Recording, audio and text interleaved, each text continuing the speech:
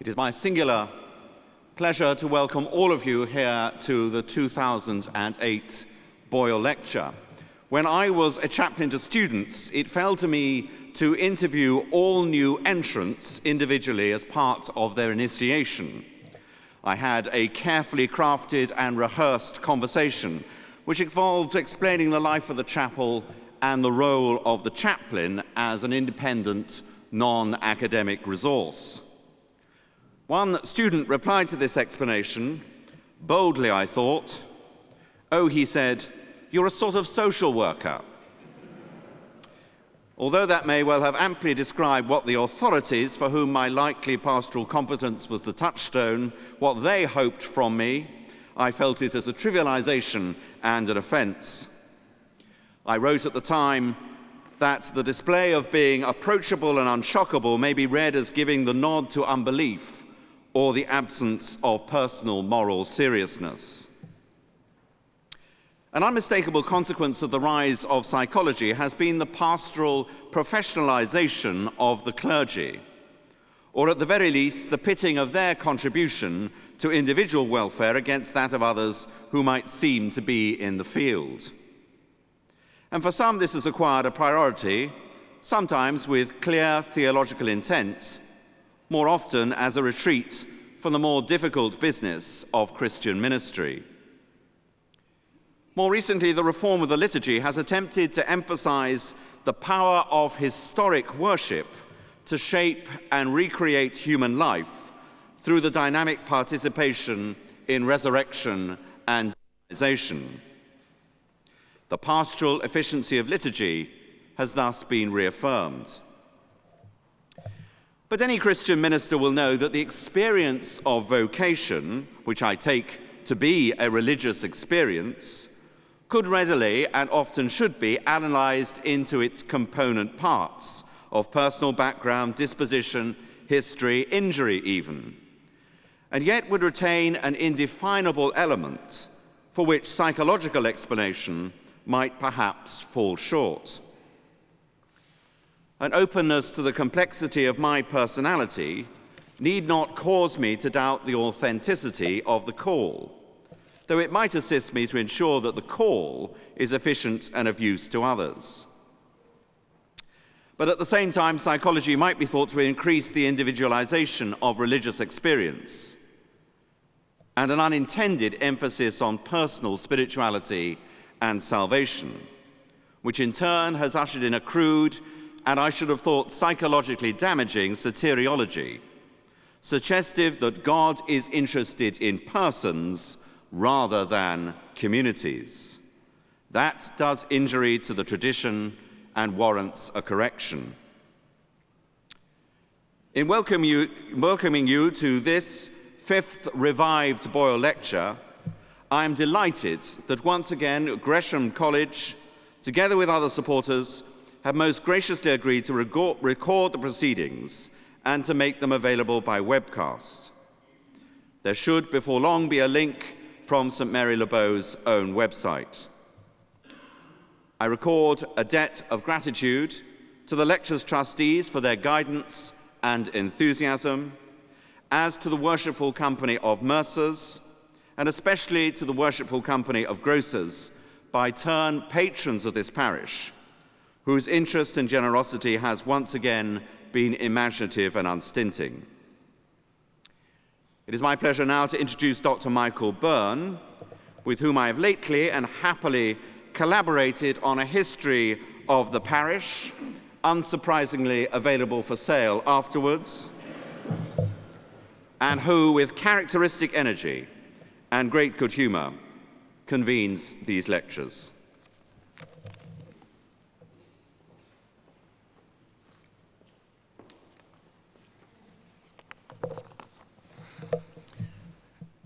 Ladies and gentlemen, it's my great pleasure to join with the Rector in welcoming this fifth in the new lectures.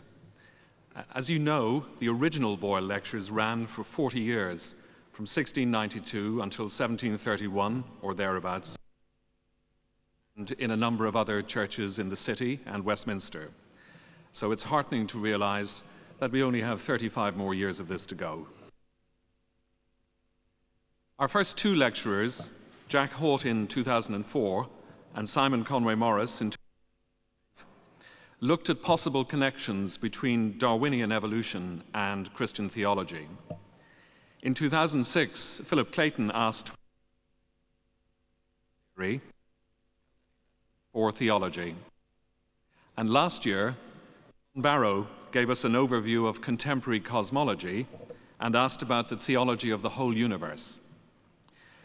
One of our trustees, John Polkinghorne, then suggested that we should extend our reach from the physical and biological sciences to deal with the human sciences as well. And what you will shortly hear from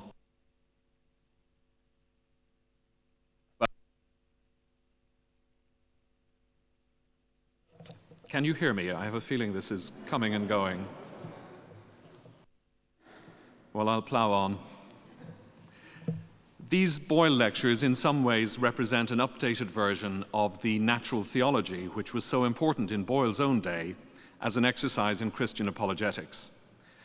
But natural theology, or even a less ambitious theology of nature, is in fact roundly rejected by certain sections of Christian opinion.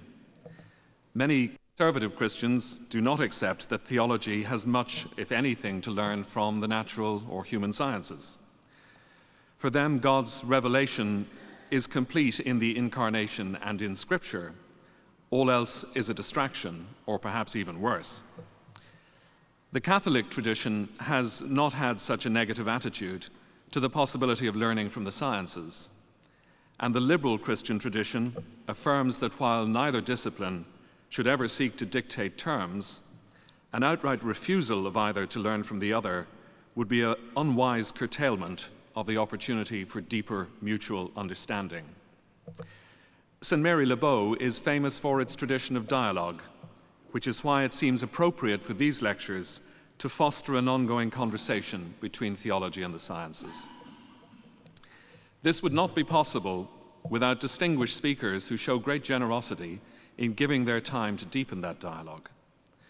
Our lecturer this evening, Professor Malcolm Jeeves, is a renowned psychologist, emeritus professor of psychology at the University of St. Andrews, a department which he established, and a former president of the Royal Society of Edinburgh.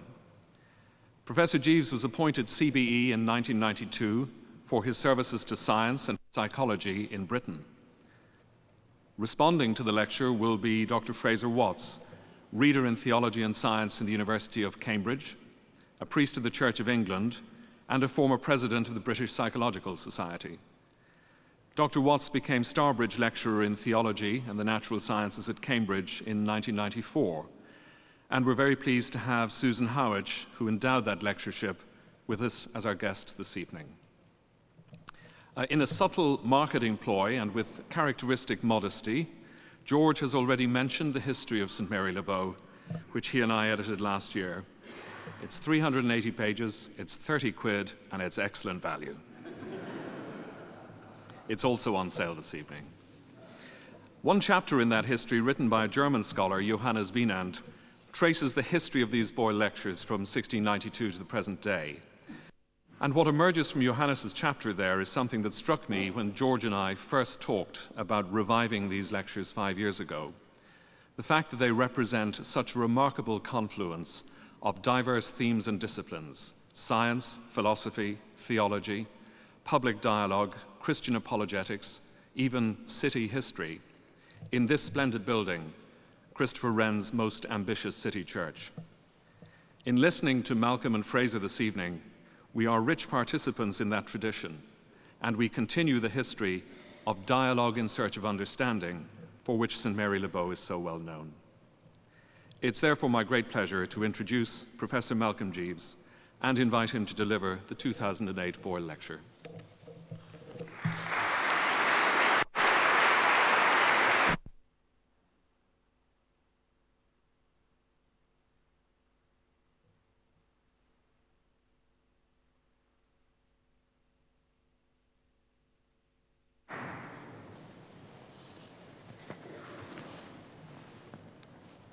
Ladies and gentlemen, It's a tremendous privilege for me to be here this evening and to give this lecture. I have to begin with a disappointment. I have some problems with Qatar, and I always like something to drink. And I was telling the rector that in Scotland, whiskey is much more appropriate than a glass of water. But I'm having to make do with a glass of water this evening. I'm delighted to be here this evening.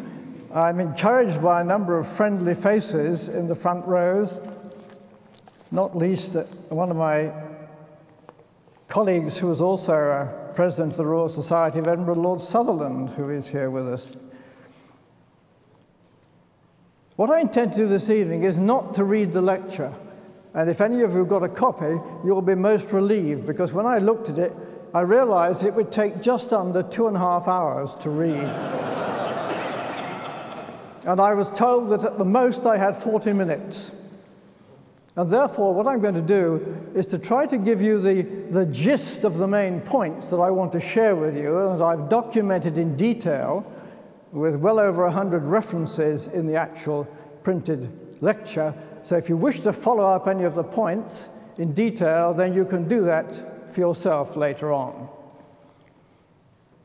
First of all, may I say thank you to the organizers for inviting me to give this lecture. Last year, John Barrow was talking about the stars and cosmic dust. This evening, I want us to come quickly to Earth and talk about ourselves from dust to dust. So in 1 year, we move from cosmic dust to earthly dust. Incidentally, such a move was not something that I was the first one to think about.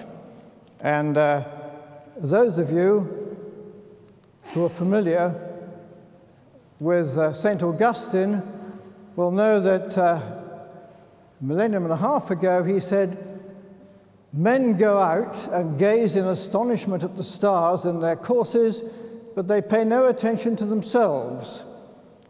I'm not now investigating the tracks of the heavens or measuring the distance of the stars.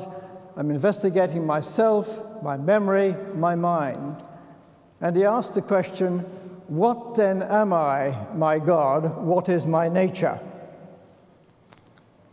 Now, I was interested on the last day of last year, listening to the Today program, to hear one of last year's Nobel laureates take up exactly the same theme. Sir Martin Evans, I'm sorry, we seem to have, yes, here we are. Sir Martin Evans on BBC Today program said, "What we are studying is not the stars in the universe, but the stars within ourselves, our own nature." Now, a very recent paper on Robert Boyle reminds us that one of the things that he was interested in was the possibility for mutual enlightenment between theology and natural philosophy. And in one of their articles, Mackintosh and Anstey said, "Boyle viewed his theological interests and his work in natural philosophy as forming a seamless whole, and constantly used results from the one to enlighten matters in the other." But not everyone agrees that it is mutual enlightening.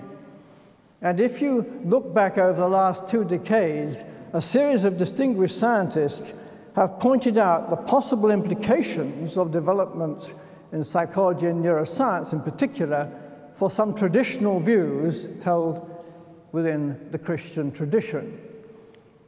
Let me give you a few examples. David Hubel, who got the Nobel Prize for his work in the 1950s on single-cell recordings in cats, way back in '79 said, "Fundamental changes in our view of the human brain cannot but have profound effects on our view of ourselves and the world." This was picked up in a much more provocative way by Francis Crick, another Nobel laureate. In '94, the idea that man has a disembodied soul is as unnecessary as the old idea that there was a life force.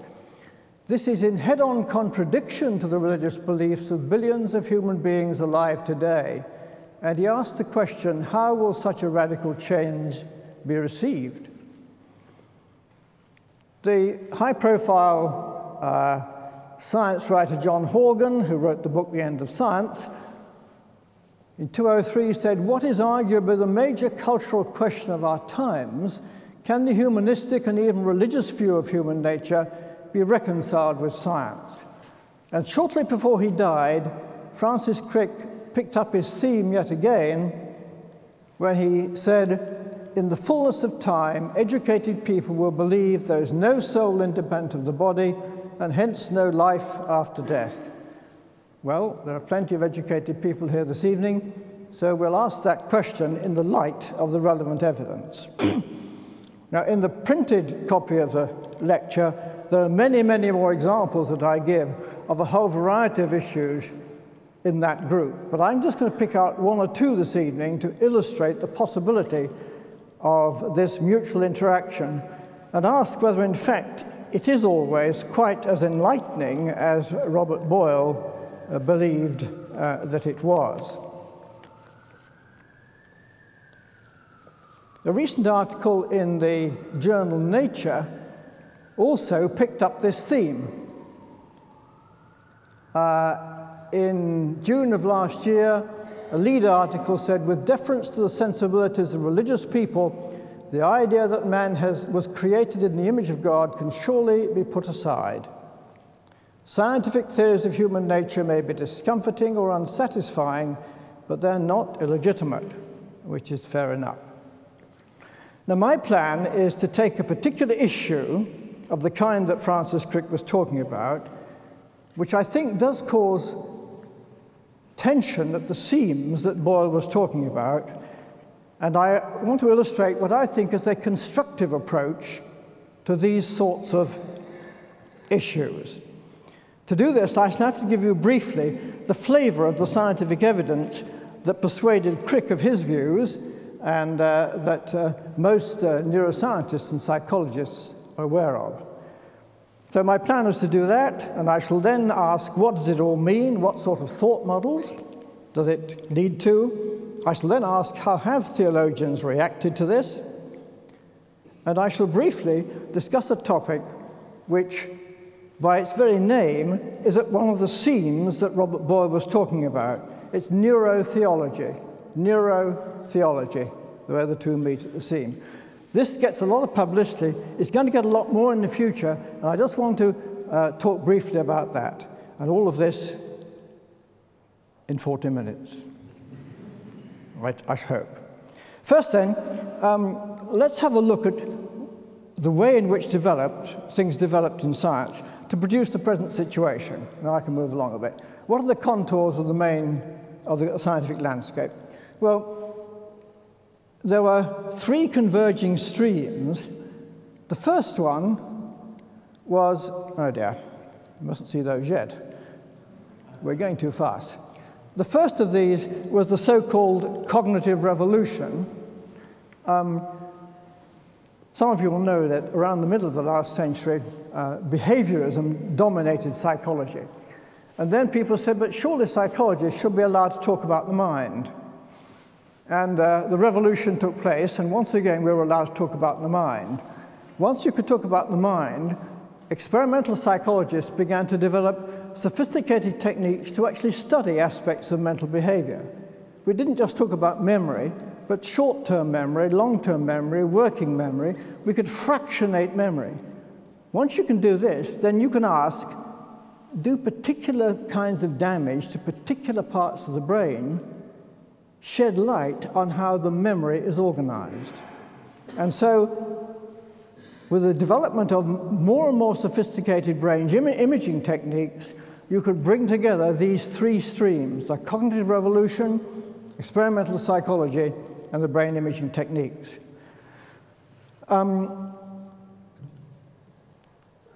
For a long time, 50 years ago, one had to depend, if you were researching in this area, on people who had accidental damage to their brains. For more than 30 years, I studied a very small group of people who had the misfortune to be born without the pathways that normally connect the two hemispheres of our brains. And by studying these people over 3 decades, seeing how they developed from small children into adults, you could begin to understand what these millions of fibers connecting the two sides might be contributing to the overall way the brain worked. So specific case studies were one way of doing it.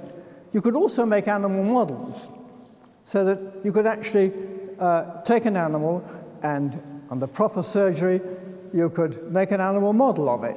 In this particular case, what I did was to take extremely young kittens before their eyes opened, section under anesthesia, this part of the brain, and let them grow up.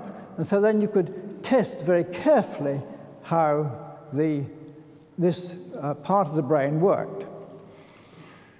Some of these studies on patients became quite classical. And in this clinical domain, some of them raised all sorts of difficult questions of a moral nature. Let me just illustrate this with one particular case which received wide publicity. It was published in the Archives of Neurology in 2003. What happened was a schoolmaster had been collecting sex magazines and visiting pornographic sites, and he claimed that he was unable to stop himself doing this. He went through a course of rehabilitation, a bit like Alcoholics Anonymous, but it's designed to help people with these problems. Unfortunately, it didn't work, and shortly before he was to be sentenced, he was quite distraught because he had the most terrible headache. And he admitted himself to the emergency department of his local hospital. They took an MRI, and lo and behold, there was a tumor about the size of a small egg in his right frontal lobes. They operated on him, and when he recovered, it was discovered that his pedophilia tendencies had totally disappeared. And he was allowed to return to normal life. Towards the end of that first year, he began to feel the desire to go onto the web and to get involved in pedophilia again. And he again admitted himself to the local hospital. They took a brain scan, and lo and behold, the tumor was regrowing at exactly the same spot that it had been removed before. The surgeons removed it, and once again his tendencies totally disappeared. So the link between, if you like, mind, brain, and behavior is not just in the domain of things like perception and thinking and memory, but it also is in the domain of things like moral choices and moral behavior. And when you get to this, it seems to me this does raise questions which are quite profound questions to which there are no obvious answers. Now, you will notice that up to now, all the examples I've given are what we call the bottom-up approach. By that we mean that if you modify the neural substrates of your brain, you can then have a look and see how does this affect the way that I think or behave. But with the brain imaging techniques now available, a new approach has become possible, and this is to ask the question, is it possible that the ways in which we habitually think and behave in a top-down way modify our brains in a systematic way? Now, you probably all know about the well-advertised results of the marvelous study they did here in London. If you came here in a London taxi this evening, you may or may not know that if you have to undergo the 2-year training to be a taxi driver, this actually modifies both the size and the shape of a part of your brain called the hippocampus. And you can actually monitor this changing over the period, so the behavior in which you habitually engage modifies your behavior. This is remarkably intimate link between cognitive activity and what is happening in your brain. And I just want to give you one example because of another study that was published not long ago, because the actual title of this paper has within it the phrase, change the mind and you change the brain. This was effects of cognitive behavior therapy on the neural correlates of spider phobia. Now, you may think, why take a funny thing like spider phobia? But in fact, it's a condition which is the most common of all psychiatric disorders in the USA. Phobias of one sort or another are the most common. And in recent years, it's been possible with a variety of forms of psychotherapy to actually give help to people who have these phobias. But the question is, do these various forms of psychotherapy then have neurobiological effects to the brains of the people undergoing them? And so with the modern brain imaging techniques, the authors of this paper decided to carry out this study. Not only did it have the title, Change the Mind and Change the Brain, which was a good reason for choosing it, but also amongst the many references at the end, there was a paper by F.N. Watts, Fraser Watts, that he published in 1984 on spider phobia. He didn't know that I was going to choose this paper, so there's a nice link there. Now, what happened was this.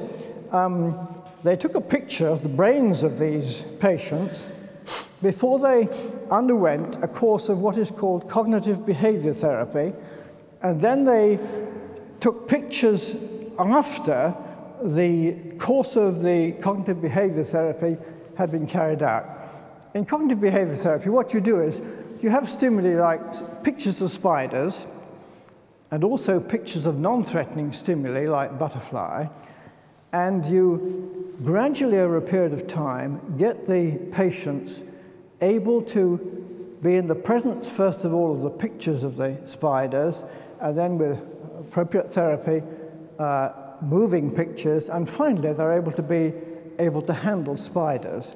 But the question is, as they undergo this cognitive behavior therapy, does this changing their mind, involving the change of their attitudes towards these, modify their brains? And I took a couple of slides out of the paper to illustrate this.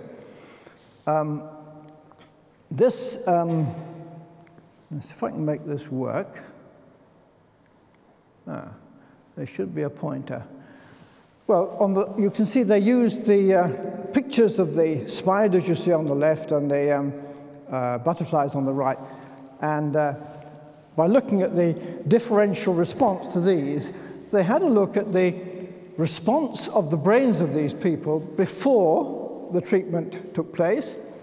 And what they found was, if you look at the left side of the picture, the area of the brain in the prefrontal area there, which was widely known from other studies to be involved in the control of emotional responses, this in these patients was extremely active in the top right side there. After the cognitive behavior therapy, this activation in the top right-hand corner there had totally disappeared. And if you look at another view of the brain, once again, you can see at the top here, pre-treatment, you have the high activation here, and also down here, post-treatment is completely gone. The point's a simple one: change the mind and you change the brain. So the take-home message is that this further underlines what I would describe as the intimate interdependence between mind and brain. Now, we simply don't understand how to explain this, but it is clear that there is this intimate interdependence.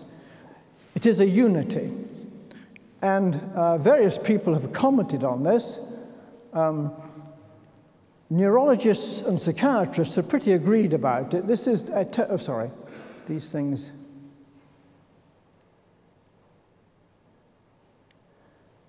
The upper quote is from Tony Damasio, who is an eminent neurologist in America. Summing up this, he said, "The distinction between diseases of brain and mind, between neurological problems and psychological or psychiatric ones, is an unfortunate cultural inheritance that permeates society and medicine. It reflects a basic ignorance of the relation between brain and mind." Robert Kendall, who was professor of psychiatry at Edinburgh, sadly now dead, wrote, "We should talk of psychiatric illness or disorders rather than of mental illnesses. And if we do continue to refer to mental and physical illnesses, we should preface both with so-called to remind ourselves and our audience that these are archaic and deeply misleading terms." Now, how do we best think about this? Well, I want to suggest, and I've gone into it in some detail in the printed paper, that we should regard mental activity and correlated brain activity as what I would call inner and outer aspects of one complex set of events that together constitute conscious human agency. And this means that I think that the relationship is of interdependence characterized by an irreducible, I say irreducible because you cannot get away with reductionism here. You can't say, let's disregard the physical or let's disregard the mental. That is disregarding one aspect of reality. I say intrinsic because in every study that's been done, it seems to be part of the way we are. Duality because you can't ignore one or the other. You've got to pay attention to both, but you don't have dualism of substance in order to accept this. And that was one of the things that Francis Crick thought you had to have, dualism of substance, a separate immaterial soul tucked away somewhere between the ears.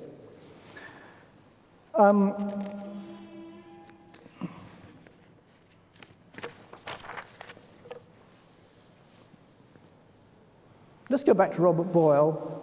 He viewed his theological interests and his work in natural philosophy as forming a seamless whole and constantly used results from the one to enlighten matters in the other. The question is, are things coming apart at the seams? Because it seems to me, that's not supposed to be a pun, it seems to me that to some extent things are coming apart at the seams. Why is this? I think it is because, and this is just one quote from Leslie Stevenson, right from the early days, ideas from Greek philosophy and the idea of an immaterial immortal soul found its way into Christian thinking, and it's tended to stay there ever since, and it is still there in some quarters. But when soul became mind, and this is a quote from Malik, the question of how the transcendental soul acted on the physical body became replaced for the question of how the immaterial mind could arise out of fleshly matter. It still remains a central question for the science of mind. The point is, what used to be a theological question is now a question that can be investigated within the scientific domain, the relation between mind and brain. And it was because of what Crick saw as the necessity to believe that we have a little immaterial, immortal soul tucked away somewhere, linked somewhere in the brain, that he believed, as he said in this quote, that Christian views could no longer be held. I want to suggest that this is, if I understand the theologians properly, not a view that most of them would wish to defend these days. And if I might give you a quote to substantiate my view, this is from Bishop Tom Wright, the Bishop of Durham, and he said, "Should we continue then to speak of souls at all? I see no problem with the word in principle. As Lewis Carroll suggested, you can use words however you like as long as you pay them extra on Thursdays. Well, today's Wednesday, so we don't have to pay extra. You can say soul as long as you're committed to meaning by that a whole human being living in the presence of God. Soul language within a Christian context is a shorthand for telling a story of that sort, a story about the way in which human beings as wholes are irreducibly open to God. It is not, within Christian theology, a shorthand for a story in which a partitioned human being has a soul in one compartment, a body in another, and quite possibly all sorts of other bits and pieces equally divided up. We can then continue to use the word soul with fully Christian meaning, but we should be careful because the language has a checkered history and may betray us. That, it seems to me, enables us to see how the emerging picture from within cognitive neuroscience resonates with a theological picture if we follow the view that Bishop Tom Wright has put forward here. But it has other ramifications. The other ramifications are this. If the idea of the soul as a separate immaterial thing has to be, if you like, done away with, it raises other problems, because for long periods within Christian theology, belief that we are made in the image of God was linked to the fact that we were supposed to possess an immaterial, immortal soul. So it raises further questions of what is meant by saying we're made in the image of God if we no longer have a separate immortal soul. This is a biblical scholar, Joel Green. To speak in more traditional terms, what does it mean any longer to affirm that we are bearers of the divine image? Well, now, I have dealt with this in detail in the written lecture. I won't have time to deal with it here, but I do think that there are certain quotes where I can give you quickly. Colin Gunton, who was professor here at King's until his early death, made the point, to be made in the image of God is at once to be created as a particular kind of being, a person, and to be called to realize a certain destiny, not to do with little bits and pieces we possess here or there. I rather like this quote from Professor Patrick Miller, Old Testament professor at Princeton, because it seems to me that it refocuses on what are the essential things from a theological point of view in trying to understand what is essential about us as human beings. And he says, whatever therefore is to be said about the human cannot be confined to general statements about humanity apart from God. It cannot be said apart from the discovery that in Jesus Christ we see who we are and we also see God for us. And he went on, the answer to the question about who we are is finally eschatological, when tears are no longer part of the human reality, where joy is the order of eternity, and where our transience disappears in the disappearance of death. But, for the moment, we cannot see that yet, but we do see Jesus. That will have to do, he said, and he said, I think it is enough. And if I may say so, for me, it is enough. Now then, I want briefly now to say a little bit about a topic that is becoming more and more in the public domain. Spirituality has become a buzzword, rather like a hand-waving word. And a lot is talked about the spiritual dimension of humankind. And it's in this domain that we get to discussions of this new area of research known as neurotheology. And in introducing you to this, I want to... No, I'm going to miss that bit out. Let me just say very quickly one thing and then go on to the next. There's a lot of research been done over the years to show that if you use particular kinds of hallucinogenic drugs, you induce experiences which are frequently described in religious terms. There's a clear link between the ingestion of certain drugs and these religious experiences. There's also a long neurological literature going many, many years back that shows that certain forms of temporal lobe epilepsy are associated in an above normal way with excessive religiosity, and in particular if it's in the right temporal lobe. And now there are researchers actually using a form of stimulation of the temporal lobe, transcranial magnetic stimulation, and they can show that if you stimulate that part of the brain, people frequently will report that they have an amazing sensation of the presence of another person. And if they are religious, they will describe that person as God or an angel. And so activity in particular parts of the brain is well documented as being associated with particular kinds of religious experience.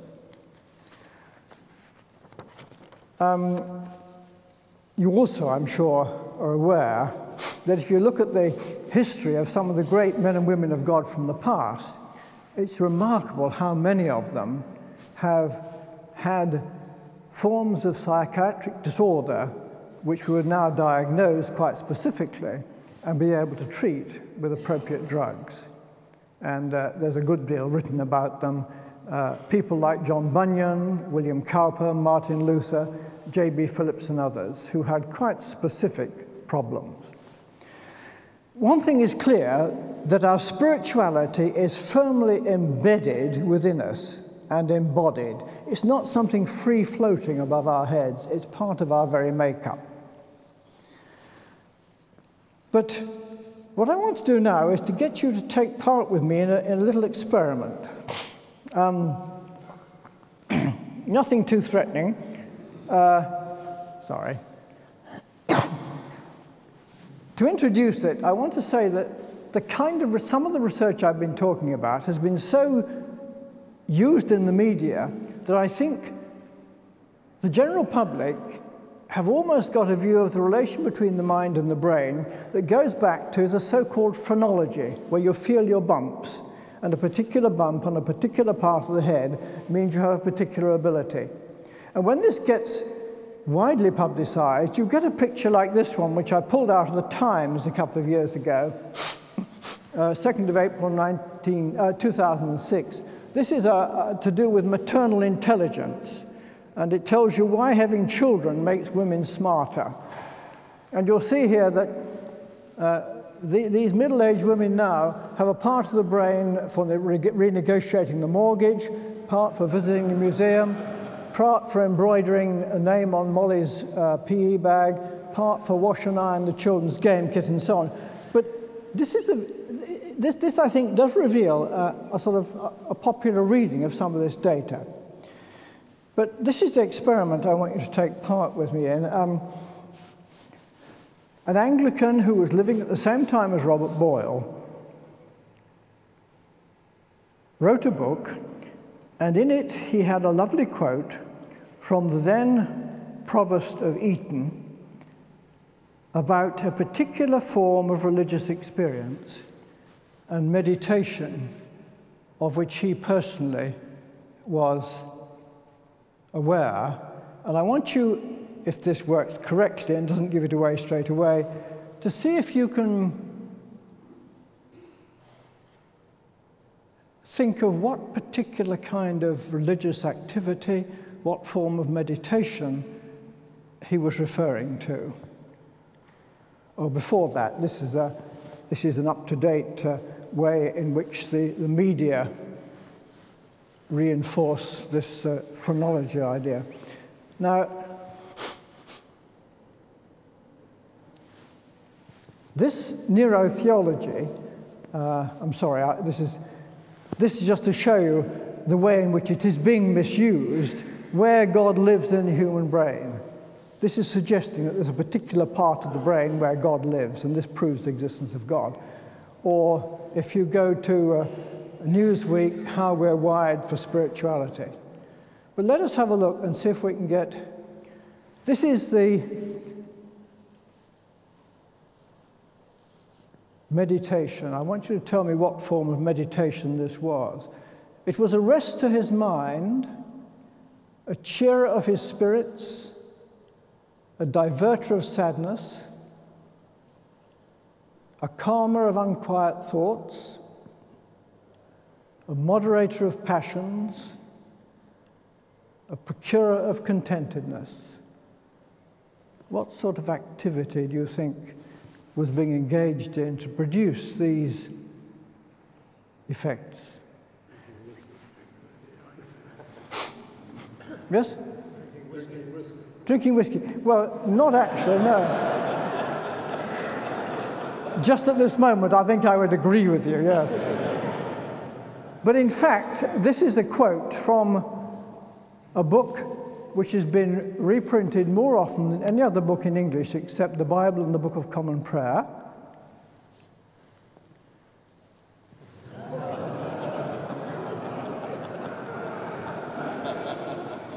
This is how Sir Henry Cotton described the effect of fishing. Now, my addiction is fly fishing. This is where we do the experiment. This is not actually a picture of me, but it could be. And I know that there are others here this evening who share this addiction with me because we do it together sometimes. Now, I want to do this little experiment because I'm concerned that we try and tease out the logic of this neurotheology. Now, in this experiment, what we do is we have a look at the brain of this fly fisherman. We know that he's convinced that there are fish. He can't see them, but he's convinced they're there below the surface. He firmly believes it. We then get half a dozen other friends who all have brain scans done while they're fishing. And we discover that exactly the same part of the brain lights up when they're fly fishing. So what does that demonstrate? That we are made with a fishing spot in the brain, and that it proves that fish exist, because that part of the brain, we firmly believe that fish exist. Well, I don't think it does. But we should perhaps extend the experiment slightly. It's possible that the fishing spot might overlap with the God spot in the brain, and therefore we get the cooperation of these monks, and we see whether, when they're fishing, we get two different spots lighting up or the same part lighting up. And if we're being really systematic, it is possible there may be gender differences, and we therefore get a couple of nuns, and if you can't read it, have pity on these holy maidens fair, resigned unto the Lord, they bear their cross, forbidden when they lose a fish to swear, I know the temptation, or by a hair's breadth to exaggerate their loss. Whenever we lose a fish, it's that bit, and then it gets bigger and bigger as we get nearer to home. Now, the point is, I think we could do a little experiment which would demonstrate that we have a fishing spot in the brain. But the problem with the way that some neurotheology is being used is to try to demonstrate that this proves that because there's a God spot, therefore God has made us, and so on and so forth. Well, I must conclude. I think the illustration I'm trying to make here is that we need to watch out very closely of the logic of any arguments that we meet from the neurotheology of spirituality, because I think the logic is quite suspect. I must close. I've called my talk Facts, Fallacies in the Future.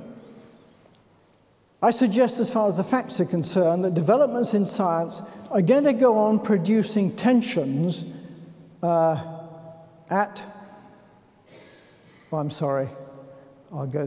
get rid of those.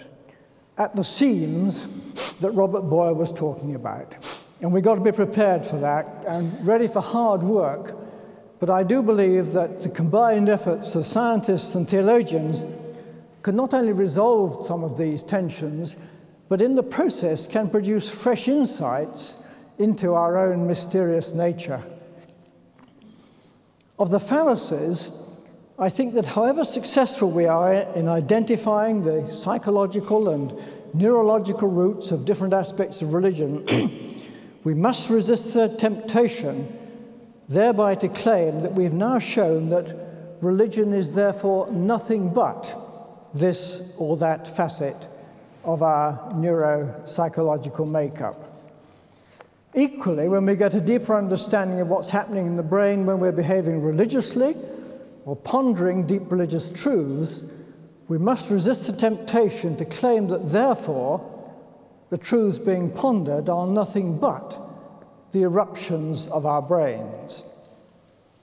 Perhaps the message would come home most clearly some years in the future with the development of brain imaging techniques which are so small and so mobile that in a lecture like this, all of you, when you came in, would have one just popped on the top of your head. And at the end of the lecture, we should be able to tell you which parts of your brain have been most active, at which part of the lecture, when during the lecture you went to sleep, and so on. But I don't think anyone would believe that their judgment of the truth or falsehood of what the lecturer has been saying would be established either by the state of your brain or by the state of his brain. That must be judged against the relevant evidence. And as regards the relevant evidence, according to Robert Boyle, much more is revealed to us about God by the book of Scripture than by the book of nature. I don't think there's anything remotely scientific about giving greater weight to what God teaches us through studying the book of nature, in this case ourselves. For as we've reminded ourselves at the beginning, we are part of nature from dust to dust, than by paying careful attention to the deep insights about humanity from that other book, the book of God's Word. As regards the future, let's be clear we're only at the beginning. Presently undreamed of discoveries in psychology and neuroscience, especially with respect to mind and brain, will continue to astonish us. I think they hold out potential to bring relief to human suffering. And despite what I've said, I believe neurotheology, rightly used and properly interpreted, has potential benefits. For example, there are some psychiatric conditions which present with bizarre religious behaviors and beliefs. If we can better understand their neural substrates, we may find better ways to help and alleviate them. But I think as Christians, we can go forward optimistically and enthusiastically in the scientific enterprise, as Boyle himself would have us do, and with him and with our shared faith in Jesus Christ, in whom he firmly believed, knowing that he is the same yesterday, today, and forever. Thank you.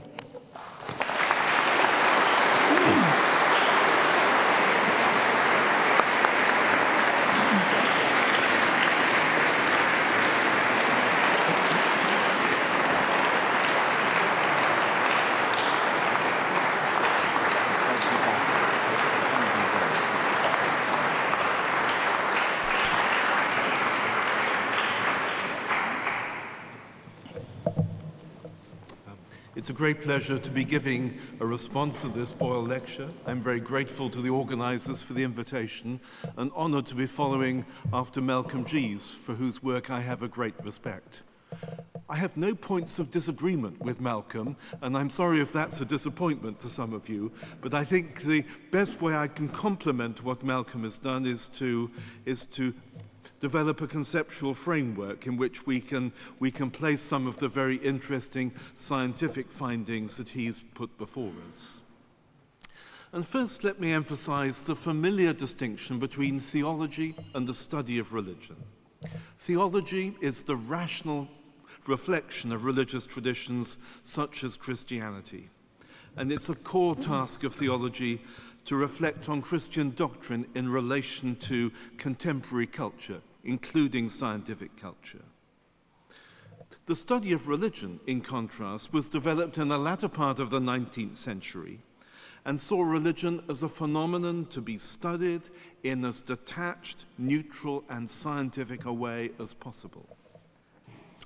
Not everyone in the theological camp is very happy about the study of religion, and John Milbank, in his powerful book on theology and social theory, argued that that kind of detached approach to religion of the social sciences is anti-theological.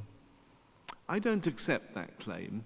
It seems to me that the human sciences, such as psychology, are predominantly atheological rather than anti-theological, anti-theological. They simply bracket out the perspective of theology as they go about their daily business. But I see no difficulty in bringing that detached approach to religion of the human sciences into dialogue with theology. Now, this distinction between theology and religious studies enables us to distinguish the dialogue between theology and psychology on the one hand, from the psychological study of religion on the other. The dialogue between theology and psychology has a place within the broader dialogue of theology with the sciences. Different sciences have different interfaces with theology, and I feel increasingly strongly that we should call this field theology and the sciences rather than just theology and science, because each science has such a different dialogue with theology. And within this spectrum, I think the dialogue between theology and the human sciences, such as psychology, has a particularly important place for several reasons. Firstly, the methodology of the human sciences is closer to that of theology, and that leads to a more fruitful interface. Psychology is a methodological hybrid, partly a natural science, partly an interpretive or humanistic hermeneutic discipline, and it can therefore provide a methodological bridge between the detached methodology of the natural sciences on the one hand and the interpretive approach of theology on the other. And the second reason why the dialogue between theology and the human sciences is particularly important is that the human sciences connect with a broad range of topics in Christian doctrine. Salvation, the church, for example, whereas the dialogue between theology and the natural sciences doesn't often stray out of the core areas of creation and providence. And thirdly, psychology includes the psychological study of religion, and that leads to a particularly interesting dialogue between psychology and theology about religion itself. So in terms of these distinctions, Malcolm Jeeves' lecture has been mainly concerned with the dialogue between theology and psychology, partly in the first part about their different views about human nature, partly later on with their different perspectives on religion itself. And I want to comment separately on these two parts of the lecture, and firstly about human nature. Each science seems to interface with Christian doctrine rather selectively, and even though I've said that psychology has a broad interface, it interfaces with theology most keenly on issues of the theology of human nature, theological anthropology, as it's called. One important issue about human nature concerns the human constitution, the relationship between body and soul. And there are important antecedents in the Hebraic thought of the Old Testament for seeing the human being as an ensouled body. Many later Christians have taken a more dualistic view of human nature, but that's clearly not the view of the Old Testament. The New Testament view is more debatable, though Joel Green, to whom Malcolm referred, has put forward a convincing argument that the New Testament is not dualistic in its thinking about human nature either. One important question for those concerned with the dialogue between neuroscience and theology is how far this biblical view can be reconciled with that of contemporary neuroscience. And here I think it's important to make a distinction between the scientific data itself and the prevailing assumptions about how that data should be interpreted. It seems to me hard to doubt that the prevailing assumption of neuroscience is rather reductionist. It assumes that the higher aspects of human nature, whether soul, mind, or spirit, can be explained in terms of the physical. But it's much less clear that the data necessitates that kind of conclusion. It's worth noting here that the assumption of neuroscience about the primacy of the physical is not universally shared in our society. Social constructionism, in its own way, can be as reductionist as contemporary neuroscience, though reducing everything to the social, cultural, and linguistic, rather than reducing them to the physical. And I suggest it's wise for us to eschew extreme forms of both physical reductionism and social constructionism, and to seek a balanced and integrative view of the physical, personal, and social aspects of human nature. And because psychology is both a biological and a social science, it's uniquely well placed to grapple with the task of integrating these different perspectives. As Malcolm Jeeves points out in the printed version of his lecture, various non-reductionist solutions to the mind-body problem are being touted. And the most prominent in the theology and science world at the moment are the non-reductive physicalism of Nancy Murphy and the emergentism of Philip Clayton. I have much sympathy with an alternative approach that Malcolm Jeeves briefly refers to, in terms of dual aspect monism, an approach in which he was influenced by the late Donald Mackay. Malcolm Jeeves proposes that there's an important duality between the mental and physical, but not that there are two substances. And it's interesting that as distinguished a neuroscientist as Malcolm Jeeves sees nothing in the neuroscientific data that's incompatible with that dual aspect monism. And one conclusion I draw from that is that the neuroscientific data are compatible with a variety of metaphysical assumptions about human nature, and they don't necessitate the physical reductionism that prevails among neuroscientists. The trouble with emergentism, from a theological point of view, as Philip Clayton points out with admirable honesty in his book on mind and emergence, is that while you can harmonize an emergentist view of the human mind with theological anthropology, you can't integrate an emergentist view of the mind of God with any remotely orthodox Christian theology. And it seems to me a limited gain to find an approach to mind-body questions that can be reconciled with theological anthropology if it has to be abandoned as soon as we come to the doctrine of God. And I have a growing suspicion that the dual aspect monism that Malcolm Jeeves advocates in the printed version of his lecture can be reconciled with systematic theology in a more satisfactory and comprehensive way than emergentism. Though I have to admit that I haven't yet done the careful work to argue for that in detail, and so for the time being it remains just a gleam in the eye and a promissory note for the future. Let me now turn and say something about religion. Religion's a term that's gone through huge shifts of meaning, particularly with the advent of secularism. Religion's now taken on a new meaning, how it's been used. And as Western culture has become more secular, Christianity has been individualized and privatized in a way that's distorted how people have traditionally thought about religion. Many of the key figures in the psychology of religion, such as William James, have seen religion in a very individualistic way.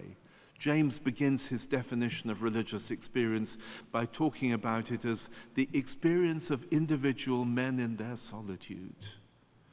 But there's no reason, I think, why the psychology of religion should adopt that individualizing perspective. Psychology is a social science, and a psychological approach to religion can include the social perfectly well. But let me turn to neuropsychology, which is the particular interest of Malcolm Jeeves, and about which he's particularly spoken this evening. The recent wave of research on the brain and religion is one that I welcome and support, and I believe it will ultimately produce interesting and important findings. However, like Malcolm, I'm skeptical, perhaps even more skeptical than he is, about what has been achieved so far. Brain scanning technology has been crucial to recent advances in the neuroscience, and we saw some scanning pictures this evening. But it has severe limitations. It's usually restricted to very small sample sizes. There are often massive differences between people that make generalization from one person to another very difficult.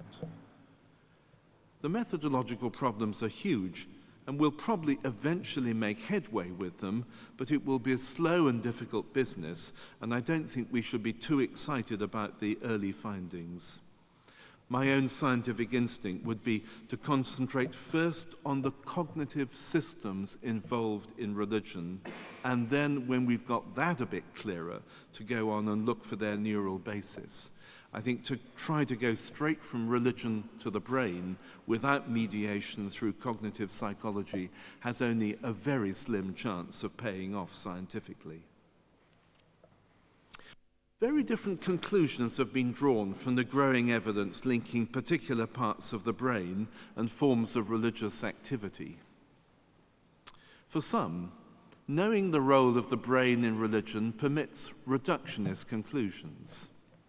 The assumption is that if religion can be explained in terms of neural activity, no other explanation is necessary. But that can only be justified, that conclusion can only be justified if Occam's razor is applied in a simplistic way, and the search for simple, elegant explanations seems to me to work in the physical sciences, but not in the human sciences. And the fact that we know what the brain is doing in religious activity really has no implications whatsoever for the question of whether or not God might be involved as well. There are others who've used research findings on the brain and religion to establish a new kind of religionism. And Andrew Newberg, one of the key figures in the investigation of the role of the brain in religion, provides an example of this. He remarks in the introduction to one of his books that his subjects' mystical experiences were, to quote, not the result of emotional mistakes or wishful thinking, but were associated with a series of observable neurological events, which, while unusual, are not outside the range of normal brain function. In other words, mystical experience is biologically, observably, and scientifically real.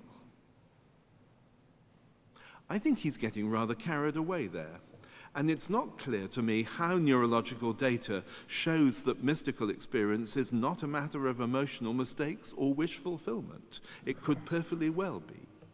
Knowing the role of the brain in religion no more establishes the reality of religious experience than it proves the reductionist claim that religious experience is nothing more than an epiphenomenon of neural activity. And the fact that people are drawing such contrary philosophical conclusions from the neurological data is one reason why we should be very cautious about such conclusions. But let me end on a positive note about the contribution of psychology to the understanding of religion. I believe the psychology of religion gives us a critical perspective on religion. And that's something that religious people should welcome. Religious experience and activity is very mixed. Some healthy, some unhealthy. Some authentic, some inauthentic. And theology is far from having an uncritical enthusiasm for religion. Jesus is hardly completely enthusiastic about religion, and 20th century theologians such as Bonhoeffer have been cautious about it as well. A discriminating approach to religions is called for, and I believe the critical perspective of psychology can help with that. For example, Freud suggested that people's concepts of God can be a human projection, and there's research to support that view. I don't draw from that the reductionist conclusion that God is nothing more than a projection of the human mind. But I'm pleased to have my attention drawn to how concepts of God can be constrained and distorted by psychological processes. And if psychology can help us to be more properly discriminating about religion, as I believe it can, then it makes a very important contribution in the contemporary world. Thank you.